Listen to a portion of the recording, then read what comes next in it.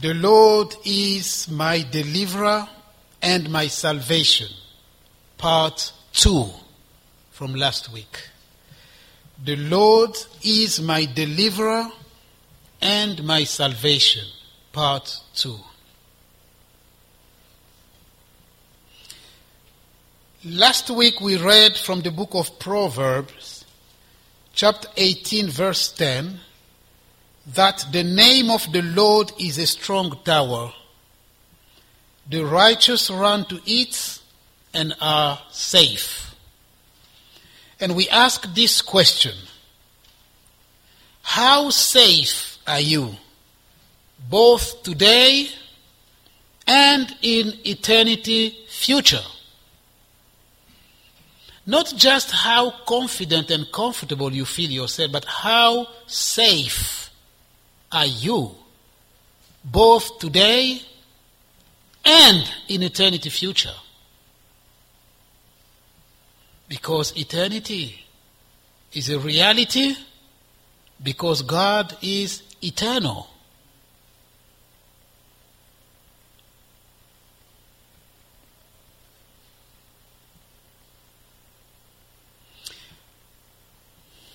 Let's pray. Heavenly Father,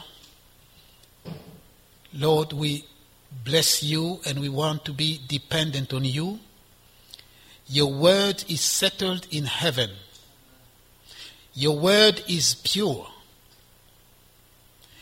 It gives wisdom to the simple and converts souls. And it teaches us your ways. But Lord, we pray for the guiding of your eternal and Holy Spirit. We now pray that as your word is already blessed because of its origins, that our hearts itself will also be blessed and ready to discern your ways. Guide us, Lord, that these things will be spoken about accurately under the guiding, the power, the inspiration, the leading of your Holy Spirit, and that it will fulfill its purpose. In Jesus' name, Amen. We continue the journey. We've been looking at the journey of the children of Israel since the deliverance from the land of Egypt. They've now miraculously passed the Red Sea. They've encountered a lot of obstacles and challenges in the wilderness. No water, no food, etc. And we said last time that the Lord, who simply initially revealed himself to them as Jehovah only, the God of their fathers Abraham and Isaac and Jacob, will continue to reveal himself in his fullness to his people Israel, because through that chosen people, God will be revealed to the rest of humankind. And as he leads them, he begins to reveal his power, his faithfulness, his victory, his provision, his healing power, his righteousness, and defending them. And I told you that one of his attributes, one of his name, which is really very little spoken about, is Yahweh Mephalti. The Lord, our deliverer. Yahweh Ezer, God, the Lord, my helper. And David understood those things. And as he goes along in front of his people, leading them and guiding them, he's revealing himself. As we shall see again this morning. The name of the Lord is a strong tower. The righteous run to it and are safe. The name of the Lord. We have all plainly in God. The book of Colossians speaks of Christ's sufficiency. We have all. We have no need to continue seeking. I remember many years ago, a friend who has been in a lot of different cults. When he came to the Lord, he used to say, I am there now. No need to move. No need to seek again. I've found. Well, in the Bible it's the same. We found the Messiah. To whom else shall we go? You have the word of eternal life. If we found Christ, then we remain in Christ. Now, listen to this. The Bible is not the word of God because you and I trust it. If we decide to stop trusting it, it's the word of God. Should I say that again? The Bible does not become the word of God because we trust it. And if we walk away, the word of God remains the word of God. It is permanently, eternally settled in heaven. And it came down here from when God himself came down at the Mount of Sinai. That's how the word of God came. He gave the 10 Commandments, and then he continued to expound and to add to it, etc. in Exodus, in Leviticus, and then Deuteronomy as the second law. And God was adding through the prophet his word. It came from heaven. If we decide, I don't like those don't and those do's and don't, it doesn't make anything to the word of God. When Paul found himself in that position, the Lord Jesus said to him, it will be very difficult for you to kick against the goats. You can't win. You can't win God. Having examined all those things, if we believe in Christ, let us come and walk and learn to work by his ways. It's easier. So on the way to the promised land, the Lord will take his people. For which reason? Because he wants to teach them his ways. Remember that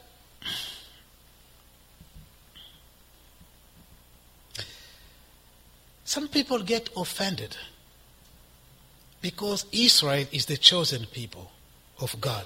But that's God's sovereignty. It is his choice. It's his plan.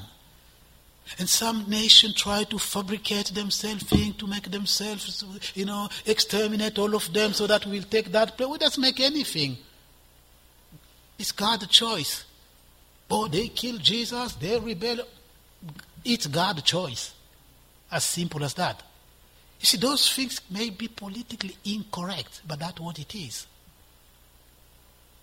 Unfortunately, even believers, I've been with church leaders who are absolutely against Israel. They will do all they can to join the media's propaganda against Israel. How can you be Listen, we're not talking about Israel because as individuals, they are the most wonderful people. They are not sinners. No, we're talking about Israel from God's perspective. I will bless those who bless them. That's what it is. And then Jesus Christ said, well, salvation is of the Jews. I wish he was from Congo. That's what it is. You see, these are could be politically incorrect, but that's God. That's his choice. Why is God using that one, not me? Why is God using that one in this way, not me? But that's God's choice. Okay.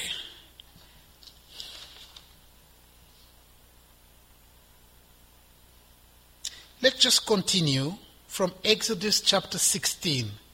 And we're reading from verse 1 to verse 5. That's Exodus 16, from verse 1 to verse 5.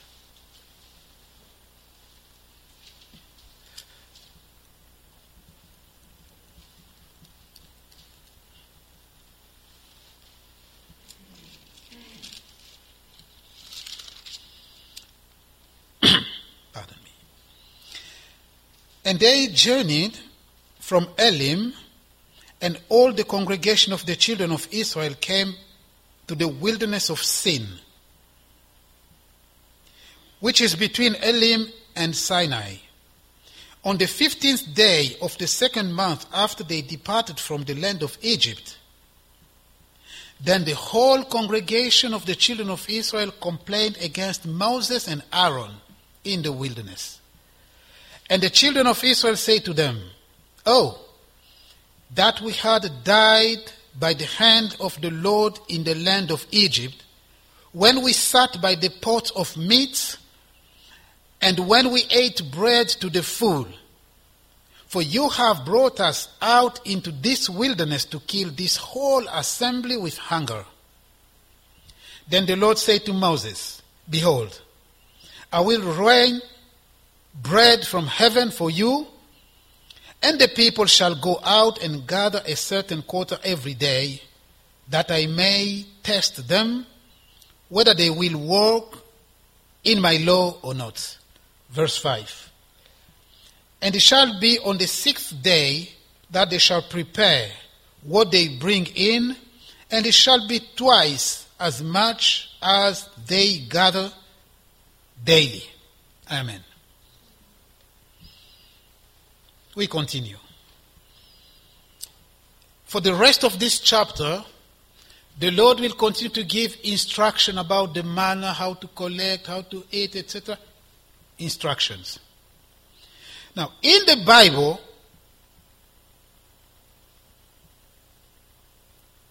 there are at least 3 different types of manna.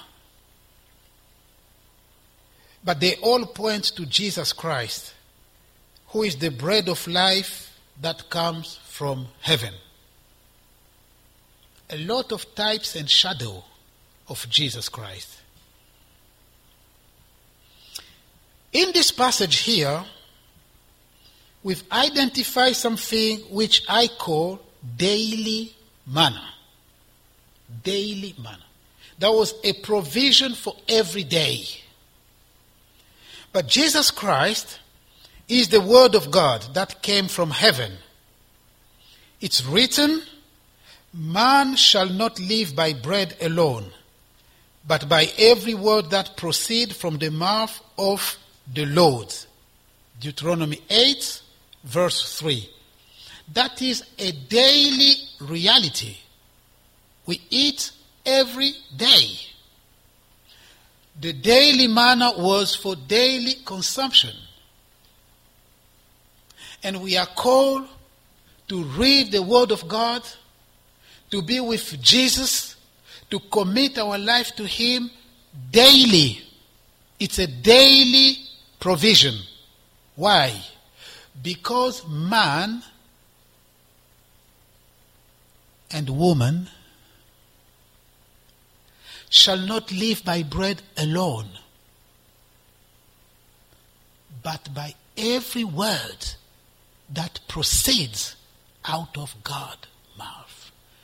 That word is that which gives eternal life.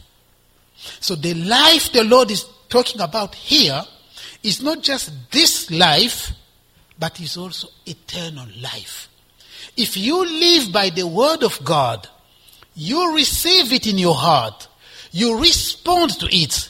You invite the Lord in your heart, and you walk with Him.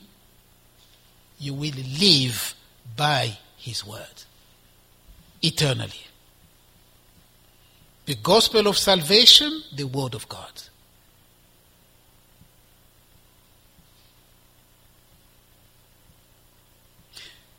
The perishable food we eat every day, one day, our favorite dish will betray us. One day, it will betray. One day, we will have to leave it behind. one day. The word of God abides forever. The reason why we will be brought back to life is because of the Spirit that was in Christ and is in us. The same Spirit that rose Christ, brought him back to life, will raise us up as well. People who are going to hell are not in hell yet. No. Why?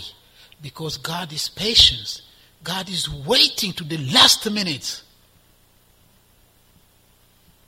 He's pleading because eternity without God is really bad.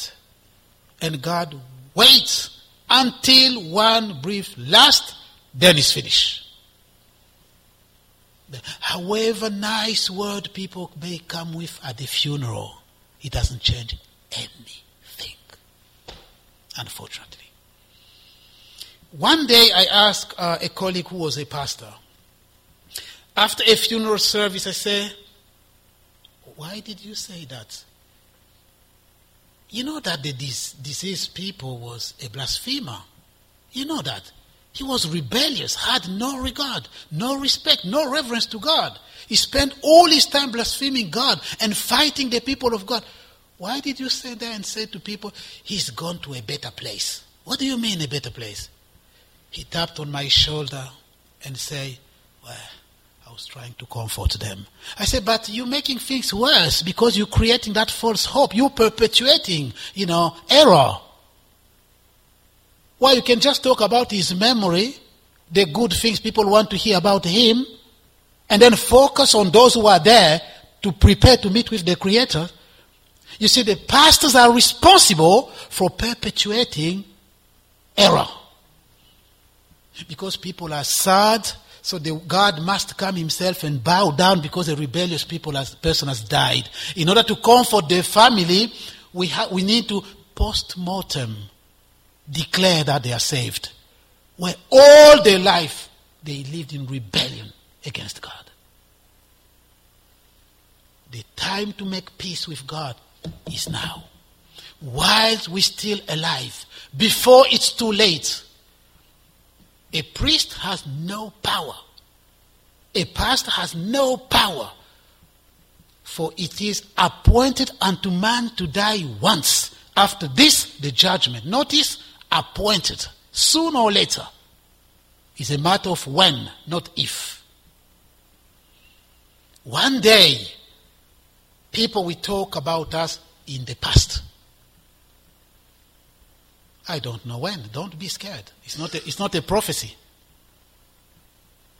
But sometimes when I talk about death, I talk about myself because people get scared. Oh, talk about yourself, not me. I want to live. Well, talk about myself. One day, people will talk about me in the past. Make peace with God now. Remember the question, how safe are you both today and in eternity future? What people do, the nice song, the nice scripture, when the coffin is lying there, makes no difference. Trust the Lord whilst you're still living. Serve the Lord with your heart. Love the Lord, worship him. And on that day, we will see him. And then worship face to face in a proper way. Not for 2 hours, for eternity. Renewed by his Spirit. We will see, we will understand everything. Dear friends, hell is a reality. Heaven is a reality because Christ came and rose again. You see, this book here, some people called it a magic book. Some people despise the Bible. One day, the just, the righteous judge will stand and we will give an account. Christ died for us. Amen. Daily manna. Then there is a second type of manna, that is the Sabbath manna. That's me calling it the Sabbath manna. Because at the end of the week they had to gather manna for 2 days. Because of the rest God had given to them. They were not allowed to work during the Sabbath. It was a time for rest. So even for cooking and shopping, they had to make a provision for that. So I call that the Sabbath manna. Now, in that instance, nourishment, food, is linked to rest. They still need a provision, food, but God commanded that was His day. They had to rest. Jesus Christ is our Sabbath. He is our rest. He calls all who labor and are heavy laden for giving them His rest. His matchless peace. That's Matthew 11 verse 28. Jesus Christ is the Prince of Peace. Sar Shalom. He is the Prince of Peace. And He said, peace I give to you, my peace I give to you, not as the world giveth, give I unto you. Well, we can try and find the comfort.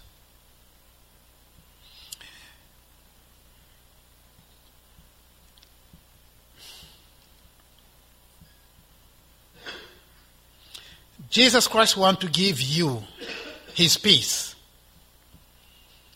He wants to set you free indeed, if you will allow Him to reign supreme within your heart. You can enter that rest if you will receive and obey His words. The peace of God is for those who rest in Him through obedience to His words, when it is received and mixed with faith.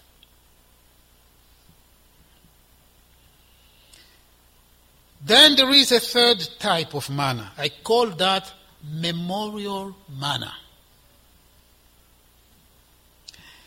This manna was a memorial that future generations should remember the wondrous work of the Lord. And Aaron had to keep that. I don't understand. Now, the manna had to be collected, gathered only for 1 day. Because otherwise it will stink. 1 day.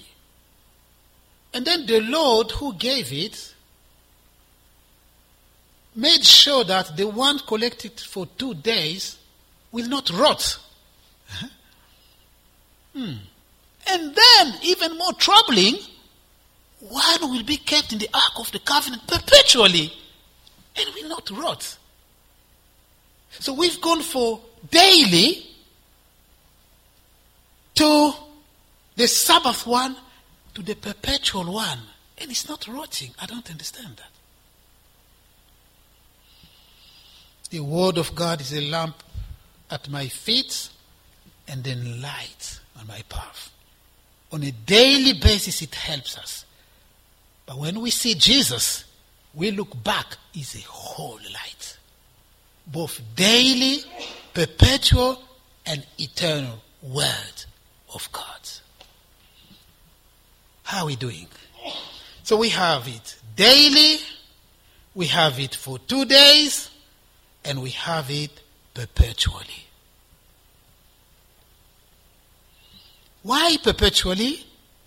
Because the Lord wanted a testimony, evidence to the future generation of what the Lord had done for them. In Proverbs chapter 13 verse 22 we read this. A good man leaves an inheritance to his children's children. What is that inheritance? God. Many years ago, I attended a church a church, I'm not going to name it here, lest you think that it applied to every member there. No, it was just one person. Used to come to me almost every Sunday. Do you have a mortgage? What? I just arrived in this country. I didn't speak English.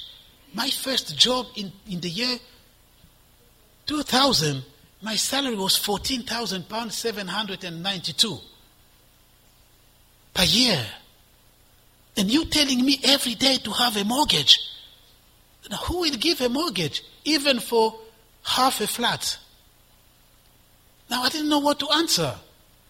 And repeatedly, week on week, how are you? I've had 2 mortgages now. Are you having a mortgage? I don't know. I'm struggling to pay child care.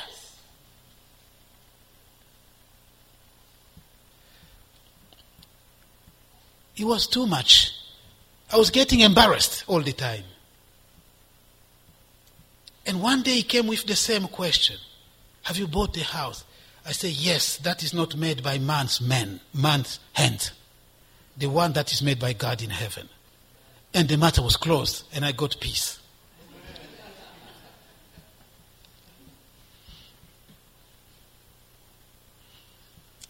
A good man leaves an inheritance to his children's children. Leave God. Leave God to your children. Leave God. Let them know God. If they have God, they have everything.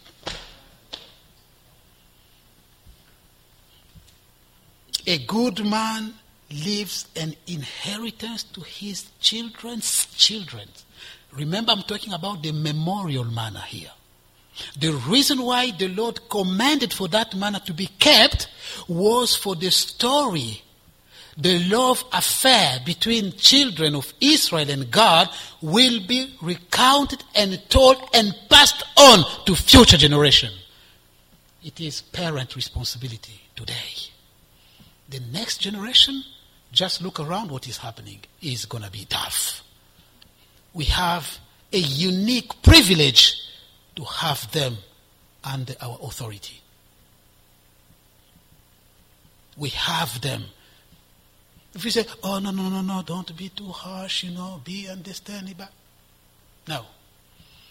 If you see someone going to hell, if God opened your eyes to see someone going to hell, and you have an opportunity to pull them there, I don't think you will be politically correct. Against their will. Parents have unique responsibility. Unique responsibility. On that day, we will give an account before God. Do you remember the story I told you the other day of that brother? I asked him, how is the family gathering going on? He said to me, I'm really sorry. I've been very busy doing the outreach in Hyde Park Corner. Oh, in Hyde Park Corner, so you very happy to go and dispute with people whilst your own children are going to hell. Which God say that? I call that activism. I want to do things. My own house is going the other way. Now, we want our children, our family, everybody in heaven. No one rotting in hell. When the Israelites left, they left with everything, including cattle. Cattle is the T1, isn't it? Cattle is the, okay. Psalm 22 verse 30, posterity shall serve him. It will be recounted of the Lord to the next generation. Serving the Lord with vision. Always think of next generation. Don't just live for you. Think about the next generation. We're all complaining about the moral decay in the country. But we have a great responsibility. This is a nation where in the assembly, all our MPs, they've all been in assemblies. They've all read the Bible. They all know the 10 Commandments. So it's an active rebellion.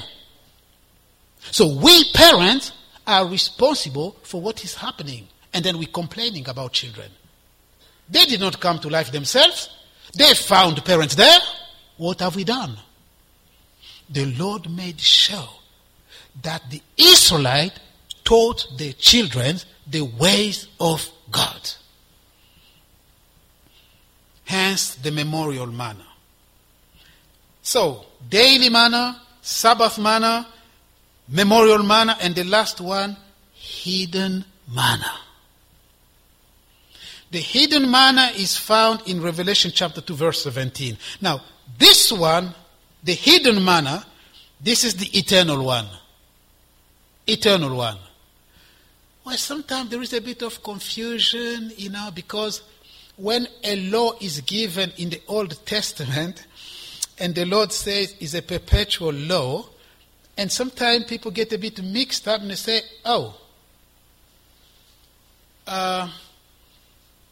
it's a law never to be discontinued. No. If someone gives me a gift, lend me the house, and they say you can use it perpetually, but it doesn't mean that when I die, some gem will come for free in it. It only means when I go, he takes his thing. That's what it means. That's perpetual.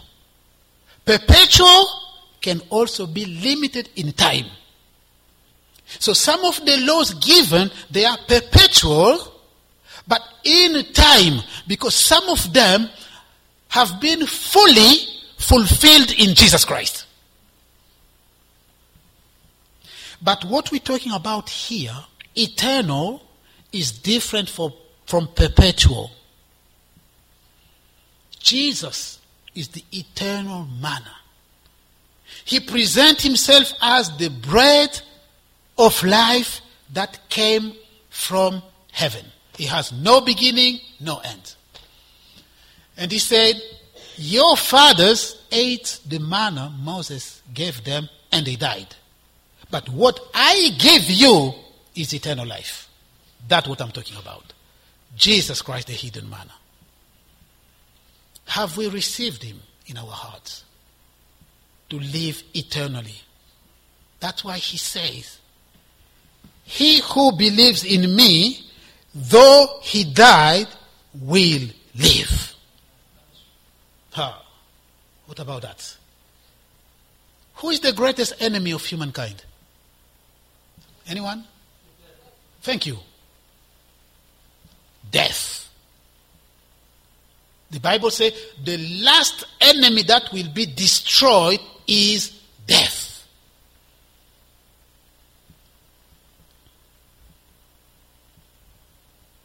What's that verse in English? Mort ou est ton aiguillon. Where's your sting? Is that what he say? Death, where's your sting? Yeah. Where is it? Where's your power, death? Where is it? You held everyone in bondage, in fear. Now, where are you? Christ has triumphed over death. And those who are in him, death is not a break to eternal life. Now, because some of us will not even test it if Christ returns now. But if we die, Christ calls that sleeping. Sleeping. And he said, because he will raise us up. That's the assurance we have. That's the peace we have with God. Some people think of death. No.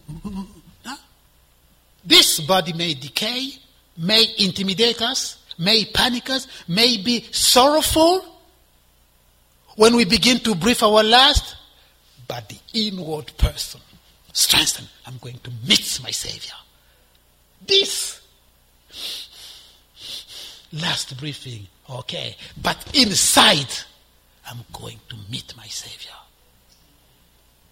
That was Stephen's attitude. They were stoning him. He lived up and saw Jesus Christ. Standing ovation. Jesus standing to welcome his beloved.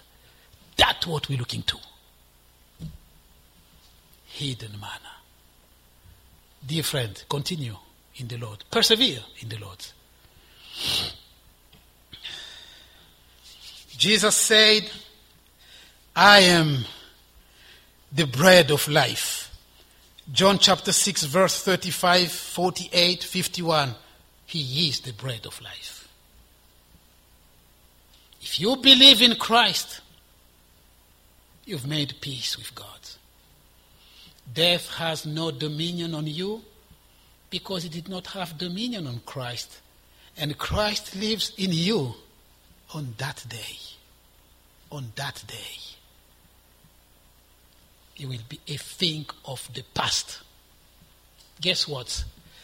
Death itself and the Hades, but it's a bit confusing in English because when you say death and Hades, it's not quite clear. I prefer English to French because English is very rich. But for some expressions, when in French we say la mort et le séjour de mort. La mort et le séjour de mort. Death and the place of death. All of them thrown in hell. That's the second death. And we will not come to that. Because of Christ who say, I am the resurrection and the life. Huh. That's why we worship him. That's why we love him. Because he saved us. He saved you. You love him. Blessed are you. You no longer worship idols. You worship the Creator.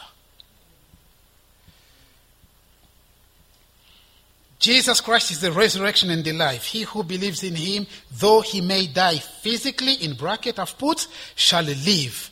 Whoever lives and believes in him shall never die. Oh, that's Jesus talking there. Oh, shall never die.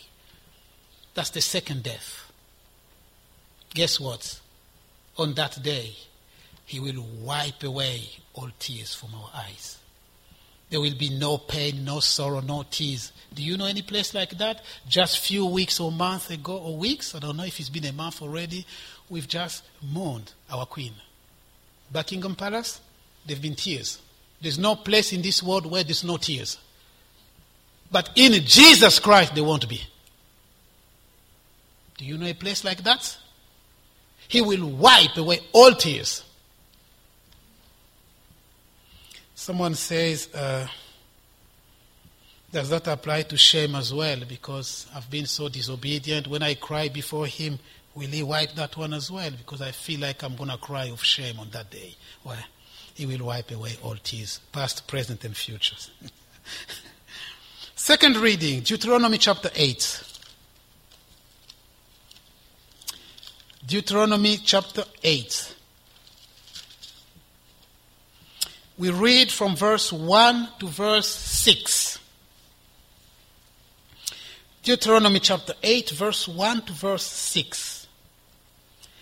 Every commandment which I command you today, you must be careful to observe, that you may live and multiply, and go in and possess the land of which the Lord swore to your fathers. And you shall remember that the Lord your God led you all the way these 40 years in the wilderness, to humble you and test you, to know what was in your heart, whether you would keep his commandment or not. Verse 3. So he humbled you, allowed you to hunger, and fed you with manna which you did not know, nor did your fathers know, that he might make you know that man shall not live by bread alone, but man lives by every word that proceeds from the mouth of the Lord. Your garments did not wear out on you, nor did your foot swell these 40 years. Verse 5. You should know in your heart that as a man chastens his son, so the Lord your God chastens you. Verse 6. Therefore you shall keep the commandment of the Lord your God, to walk in his ways and to fear him. You see, now we have there the Lord is revealing the purpose, the reason, and the cause, I would say, why the children of Israel had to spend 40 years in the wilderness. In fact, there was some unintended consequences. When the Lord, through Moses, sent a group of people to go in the promised land, to spy the land, and to bring back evidence, some fruit, they came back. But out of the whole group, only 2 people gave an encouraging report to the people of Israel. Caleb and Joshua. All the rest discouraged the people.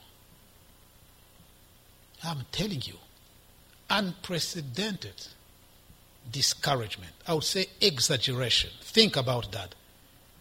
We were in the sight like a grasshopper. What kind of exaggeration is that? What level of discouragement is that? So you're telling people who are on the way to the promised land, don't even try. We've been there. In the sight, we looked like a grasshopper. They're going to finish us off in a matter of seconds. The people were discouraged. And Caleb came, the Bible says, he quieted people. And he said, we have to go. We will go. With God, we will go, we will conquer, we will enter, we will possess the land. The son of Jephunneh. And Caleb, the son of Nun, gave the same good report. God was so pleased with them. In the midst of, in time of discouragement, God wants people who will encourage others. Not people who are dragging you from the back all the time. It's not going to work. It used to be better before. We don't know where we're going. We don't. No. We want people to say, God is at the front. Is Yahweh Nissi. He will guide us. We are his people and the sheep of his pasture. We call out his name. He will answer us. He will lead us safely in the same way he led the people of Israel. You don't want people, things are not working. We're not moving forward. We're so tired. We're weary. No. God is never tired. He found 2 people. 2. And with those people, they led the people of God. A good friend of mine said, 1 people with God is the majority.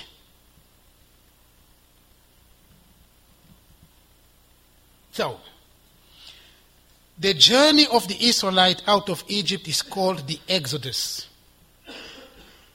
The Jewish holy festival of Passover celebrates the freedom from slavery. Pause. You must have heard all the controversy as to who is the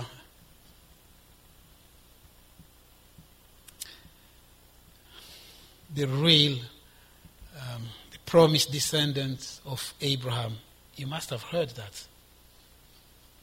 Okay.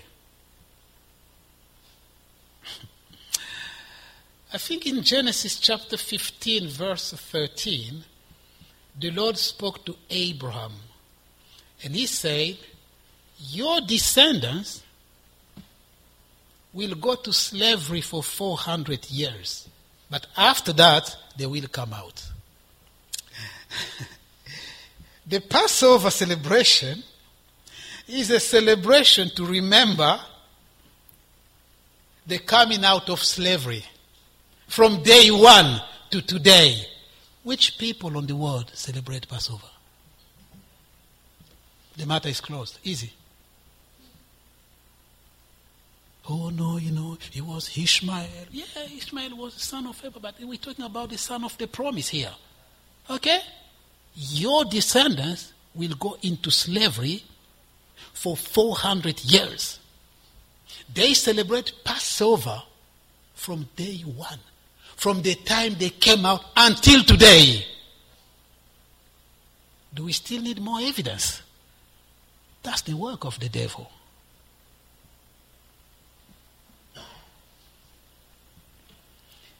During their journey, the Israelites received a covenant with God.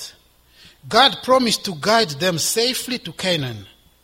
Now, the Bible says, Christ is our Passover. Christ is our Passover. That's 1 Corinthians 5:7. And he promised us to be with us to the end. In the same way, he's led the children of Israel safely. He will lead those who believe in him to the end. He is our Passover. The Lord God delivered his people and led them faithfully in the wilderness because he wanted to teach them his ways. Deuteronomy chapter 8, verse 6 to 7. You shall keep the commandment of the Lord your God to walk in his way and fear him. For the Lord your God is bringing you into a good land. So, the Lord gives them promises. And then he tells them how they should walk. Because he is leading them to the promised land. But we have the same in 2 Corinthians chapter 7, verse 1. Therefore, having these promises, beloved, let us cleanse ourselves from all filthiness of the flesh and spirit, perfecting holiness in the fear of God. You see, holiness is not wishful thinking. It's not a label. Holiness translates into genuine fear of God on a daily basis.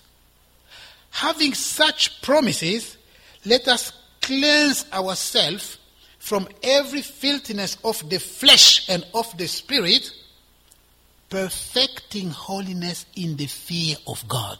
So the fear of God is evidence. We read in the book of Acts chapter 9 verse 31, the church in all Judea, in Galilee, in Samaria was in peace and edified itself and walking in the fear of God and in the comfort of the Holy Spirit, and churches were multiplied.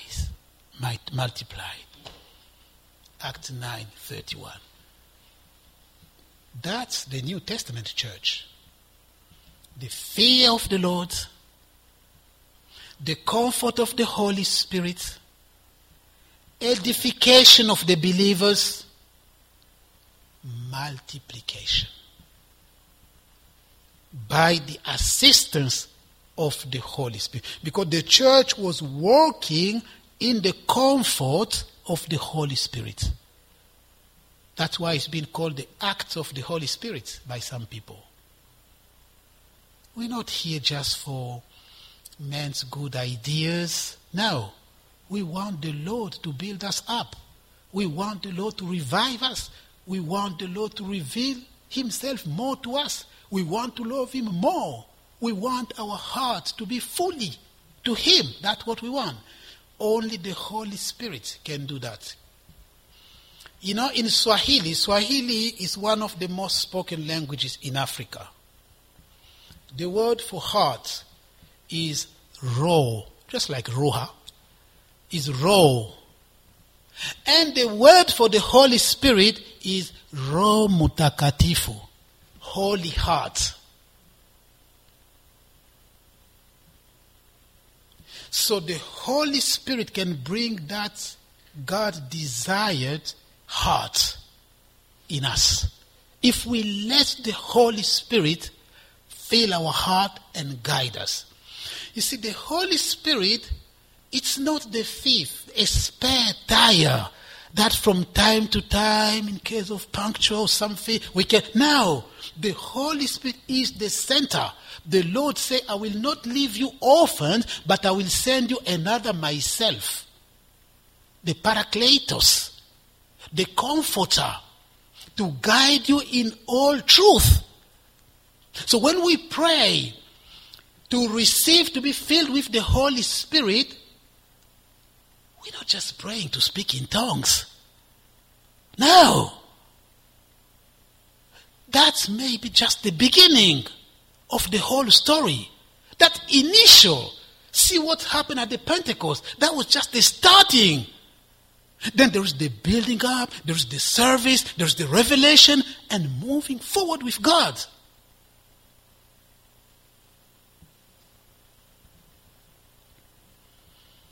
Beloved, I beg you as sojourners and pilgrims, abstain from fleshly lust, which war against the soul. 1 Peter chapter 2, verse 11. Third reading, Numbers chapter 11.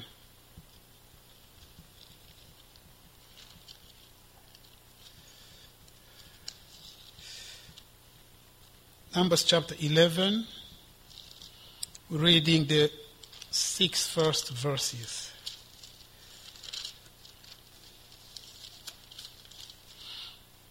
Numbers chapter 11, verse 1 to 6.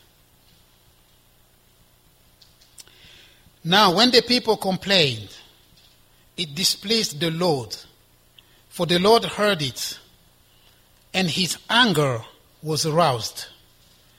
So the fire of the Lord burned among them, and consumed some in the outskirts of the camp. Then the people cried out to Moses, and when Moses prayed to the Lord, the fire was quenched. So he called the name of the place Taberah, because the fire of the Lord had burned among them. Verse 4. Now the mixed multitude who were among them yielded to intense craving. So the children of Israel also wept again and said, Who will give us meat to eat? We remember the fish which we ate freely in Egypt, the cucumbers, the melons, the leeks, the onions, the garlics. But now our whole being is dried up. There is nothing at all except this manna before our eyes.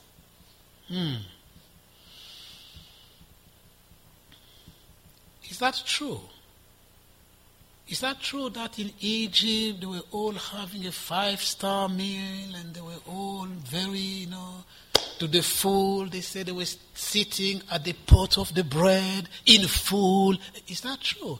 That's not what I see in Exodus 5 and 6. Whew. Taskmasters, bricks, slavery. But that attitude, they repeated even before Christ himself in John 8. We've never been in bondage to anyone. Negating the reality. Negating the reality. Everything was good before, now nothing is working. No. That's not true. That's not true. These people were not thankful. They did not discern what God was doing. They were lying. It's not true. But you see, if you are put in that position, you cannot appreciate what God is doing in your life, what God is giving you.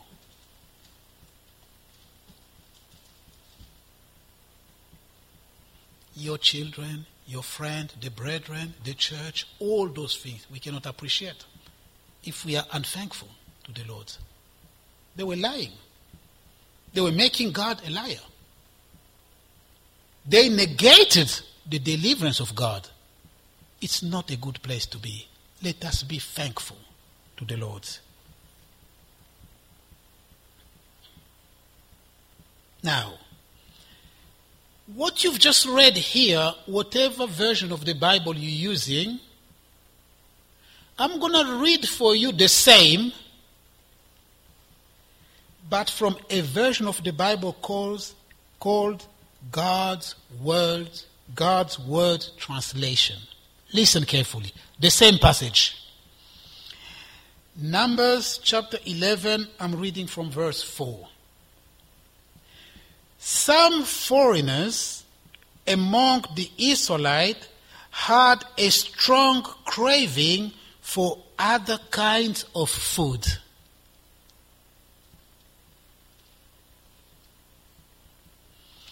Even the Israelites started crying again and said, "If only we had meat to eat.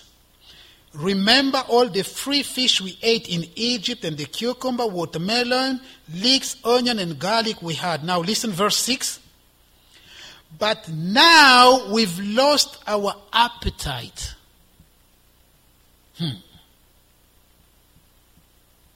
Very serious. "But now we've lost our appetite. Everywhere we look, there is nothing but manna." They had appetite for a different kind of food. The bread that came from heaven, which is also called the food of the angels in the Bible, was no longer enough. They want new things. People running all over the place. No, we're not having enough. We're not having, no, that's the greatest teacher there. That's the greatest YouTube. That's the greatest. Where is the life? Where is growth as part of the body? Because we are called to grow together. To drink from the same source. And move together. I'm not against people running all over the place. That's fine. But not despising what the Lord is doing in this church as well. Oh, that's the same. We've heard that before. We want new things. We want it. We want meat. We want this. We want that. Despising. That's all there is. That's the attitude they had. Have you spotted why? Because of the foreigners who were amongst them. They did not understand why the Lord had given manna for so. God intended to give them manna every day. He knew why. Because of the mixed multitude who came in by stealth to draw the people after themselves. They brought rebellion. And the people of Israel themselves gave in and began to complain. So sad with what is happening in churches these days. We are invited. We are, what's the expression? Infiltrated by non-believers. The word of God is no longer enough. They have their own agenda. You come with the word of God, they come with this, they come with it, they come with this, they come with this. The word of God itself is no longer respected. We've lost appetite of the word of God. We want new things. What did God do? He gave them new things. The quails. What does the Bible say in Psalm 78? He gave them not for a day, not for the Sabbath, for a month. And they ate and they were happy. The Bible says whilst food was still in their belly, the Lord punished them properly. Because they tempted him, because they lusted after their own desires. Lord, we want new thing, we want new thing. Nobody's praying about obedience. Nobody's praying about the fear of God in the body of Christ. Everybody wants new things, miracle, and this and that. Nobody's praying, Lord, have your own way. Appetite for new things is dangerous.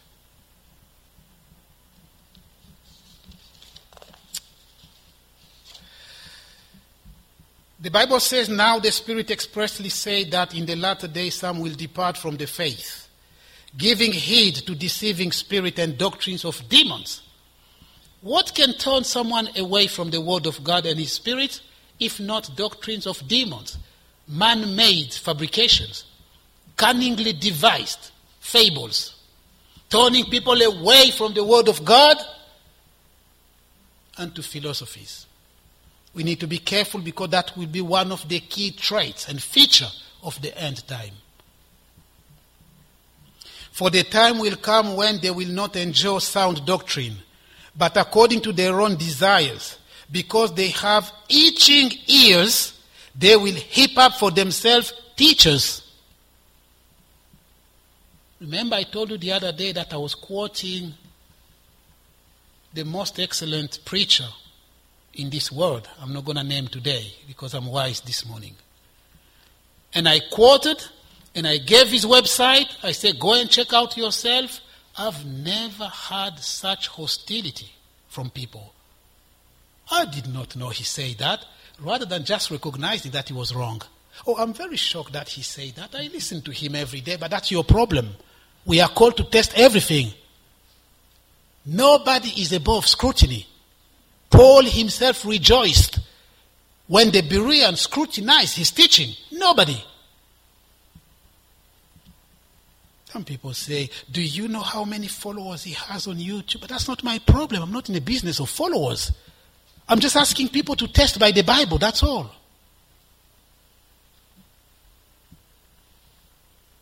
Heap up for themselves teachers. Listen carefully to what Paul has to say. I fear lest somehow, as the serpent deceived Eve by his craftiness, so your mind may be corrupted from the simplicity that is in Christ. For if he who comes preaches another Jesus, whom we have not preached, or if you receive a different spirit, which you have not received, or a different gospel. So there is a possibility to receive another Jesus, another spirit, a different gospel. And Paul was worried. He's writing to believers. He said, I fear that you be corrupted in your mind and that you depart from the simplicity that is in Christ. The gospel is simple, but it's not simplistic. But it is simple. But those teachers who want to draw people after them, they make it so difficult that they are needed. They make it so difficult and believers are discouraged. I'm telling you. At some point I was thinking to have a day in theology in this church. To do what? Just to show you what these intellectuals have done to the gospel. You will be surprised at the expressions they put there. It's not for the simple. You can't understand. And they quite delight in that. It's so complicated. Just to talk about the Holy Spirit, I'm telling you. Yeah, ism, everywhere.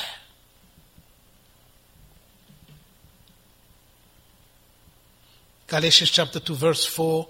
And this occurred because the false brethren secretly brought in, who came in by stealth to spy out our liberty, which we have in Christ Jesus. Be careful. The problem in the church of Galatia was Paul was teaching, other people were coming behind. He does not understand things. We have more knowledge. We know more about him. He does not know. And Paul was just defending his ministry. He said, Christ called me. Have I taught you something alien? Paul said. And then Paul found by God's revelation, false brethren have come in by stealth to spy out our liberty and draw people out behind themselves. Problems. The Lord is the shepherd, is the chief shepherd of his people, is the builder of the church, which is his body. I've already quoted to you in the book of Acts 9:31, the churches throughout all Judea, Galilee, and Samaria had peace and were edified, and walking the fear of the Lord and the comfort of the Holy Spirit, they were multiplied. In the wilderness, the heart of the people of Israel was revealed. The heart was revealed. Their unbelief, unthankfulness, rebellion, lust, idolatry. The people lusted exceedingly and tempted God, by asking things according to their own lust and fleshly desires. The word which they had received did not profit them, because it was not mixed with faith in those who received it. Hebrews 4:2-3. In conclusion, finally, I'm going to read that for you because I have it here. Do you not know that those who run in a race all run, but one receives the prize? Run in such a way that you may obtain the prize. And everyone who competes for the prize is temperate in all things. Now, they do it to obtain a perishable crown, but we for an imperishable crown. Therefore I run thus, not with uncertainty. Thus I fight, not as one who beats the air, but I discipline my body and bring it into subjection, lest when I have preached to others, I myself should become disqualified. 1 Corinthians 9. Moreover, brethren, I do not want you to be unaware of all our Father were. And moreover, brethren, I do not want you to be unaware that all our fathers were under the cloud. It's a summary of everything we've been reading from Exodus now. This is from Paul. All passed through the sea. All were baptized into Moses in the cloud and in the sea. All ate the same spiritual food, and all drank the same spiritual drink. For they drank of the spiritual rock that followed them, and that rock was Christ. But with most of them, God was not well pleased, for their bodies were scattered in the wilderness. Now, these things became our examples, to the intent that we should not lust after evil things, as they also lusted. And do not become idolaters, as were some of them, as it is written. The people sat down to eat and drink, and rose up to play. Nor let us commit sexual immorality, as some of them did, and in one day 23,000 fell. Nor let us tempt Christ, as some of them also tempted, and were destroyed by serpents. Nor complain, as some of them complained, and were destroyed by the destroyer.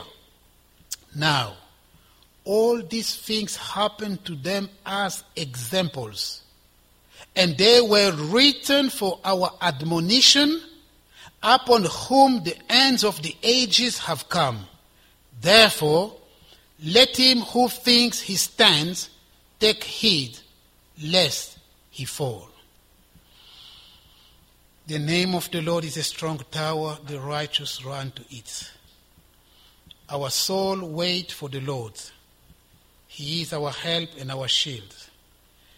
The Lord is our deliverer and our salvation. Believe on the Lord Jesus, and you shall be saved. Amen. Let's pray. And thanks for your patience. Heavenly Father, we want to bless you, Lord, and we commit our hearts unto your hands. Lord, we pray that your good spirit will filter the things I've been talking about here, and impart to every heart what they need from you. For you know everyone's needs to go on with you. We pray that, Lord, you meet the needs of everyone. Bless each heart. Help us, Lord, to carry on fighting the good fight of faith, and teach us your ways. Bless everyone here. Bless our time of fellowship. And Lord, we pray for those who are unwell in their bodies. May you, Lord, help. We pray, Lord, for those who are tired in this journey. May you raise them up. May you revive the broken heart, the contrite spirit. Lord, we need you. For the rest of the sojourn and pilgrim, for without you there is nothing we can do. We commit this church to you. We pray that, Lord, you continue to lead us. We give you all the glory. In the name of Jesus, amen.